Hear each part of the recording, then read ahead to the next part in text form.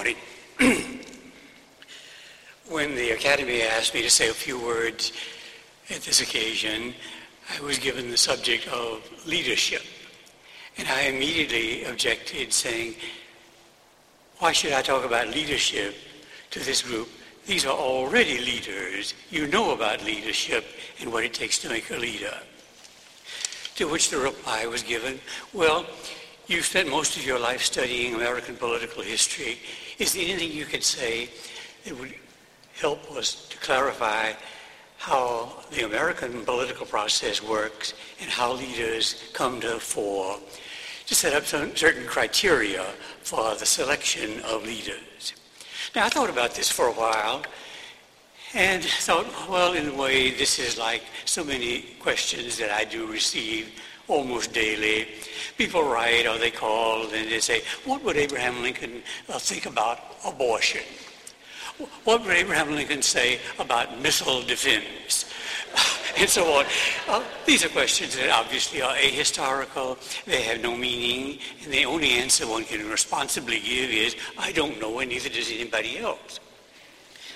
But then it occurred to me, well, maybe after thinking about these matters for a long time, there might be certain patterns that one could detect. Perhaps one could select out a few questions that would be useful in asking candidates for the highest office in America, which we're about to choose, within about a week. I've come up with 3 questions that I would like to pose to the candidates and would be interested in their responses. The first is, are you, as candidate for President of the United States, are you physically and emotionally fit for this office? That's a hard question. Remember that the presidency is the most taxing job there is in the world today. It is an immensely draining task. It always has been. You can look at the photographs of Abraham Lincoln and see him in 1860, clean-shaven, young, virile, coming into the presidency, and then contrast them with the photograph, that last sad photograph of Lincoln in 1865, gaunt, sunken eyes, graying skin, clearly worn out, tired, exhausted. This happened even in the 19th century. It's even more so in the 20th century. Remember, in the 20th century, how many times we have lost presidents or have lost an immense amount of time because of illness or of death. When I simply think of Woodrow Wilson fell by a stroke, of Warren Harding, for example, of Franklin Roosevelt dying in office, of Eisenhower out of office much of the time because of major operations, of Nixon struggling against bipolar emotional disorder, of John Kennedy always in pain. We need to have a president who is strong enough to perform his duties. And he must be emotionally strong too. I'd like to ask the candidates, do you have this kind of record? And to answer the question, I don't think it's enough to get a good statement from your family doctor saying, oh, he's a fine fellow. He's been in my office many times and I think he's in tip-top shape. We need some expert advice here. Are the people we are voting for here, are they going to survive? Are they going to live? Are they going to be effective as presidents? A second question I'd want to ask is, do you have enough experience to be President of the United States? In Abraham Lincoln's case, the answer was clearly no. Lincoln had served 4 terms in the Illinois State Legislature with some skill. He served 1 undistinguished term in the United States Lower House of Representatives. He'd been defeated twice for the United States Senate, and that was it. He had never run anything. His office was a 2-man law office, and that's all. Sometimes there was a law student working there as a kind of a clerk. But he had never managed anything. He had never been a member of a cabinet. He'd never been a governor. He'd never run anything. The results during the first year of the Lincoln administration were almost disastrous. He literally did not know which strings to pull and thought he could do everything himself. He tried to read all the documents. He tried to be involved in all the decisions.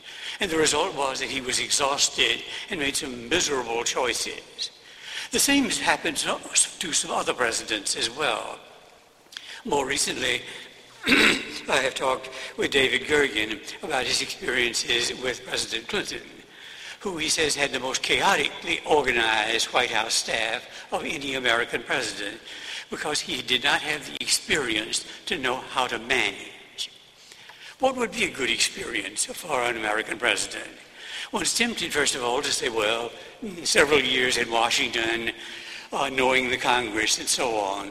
But our record on this is fairly mixed. We have Warren G. Harding, who was preeminently a Senate manipulator and no very great president.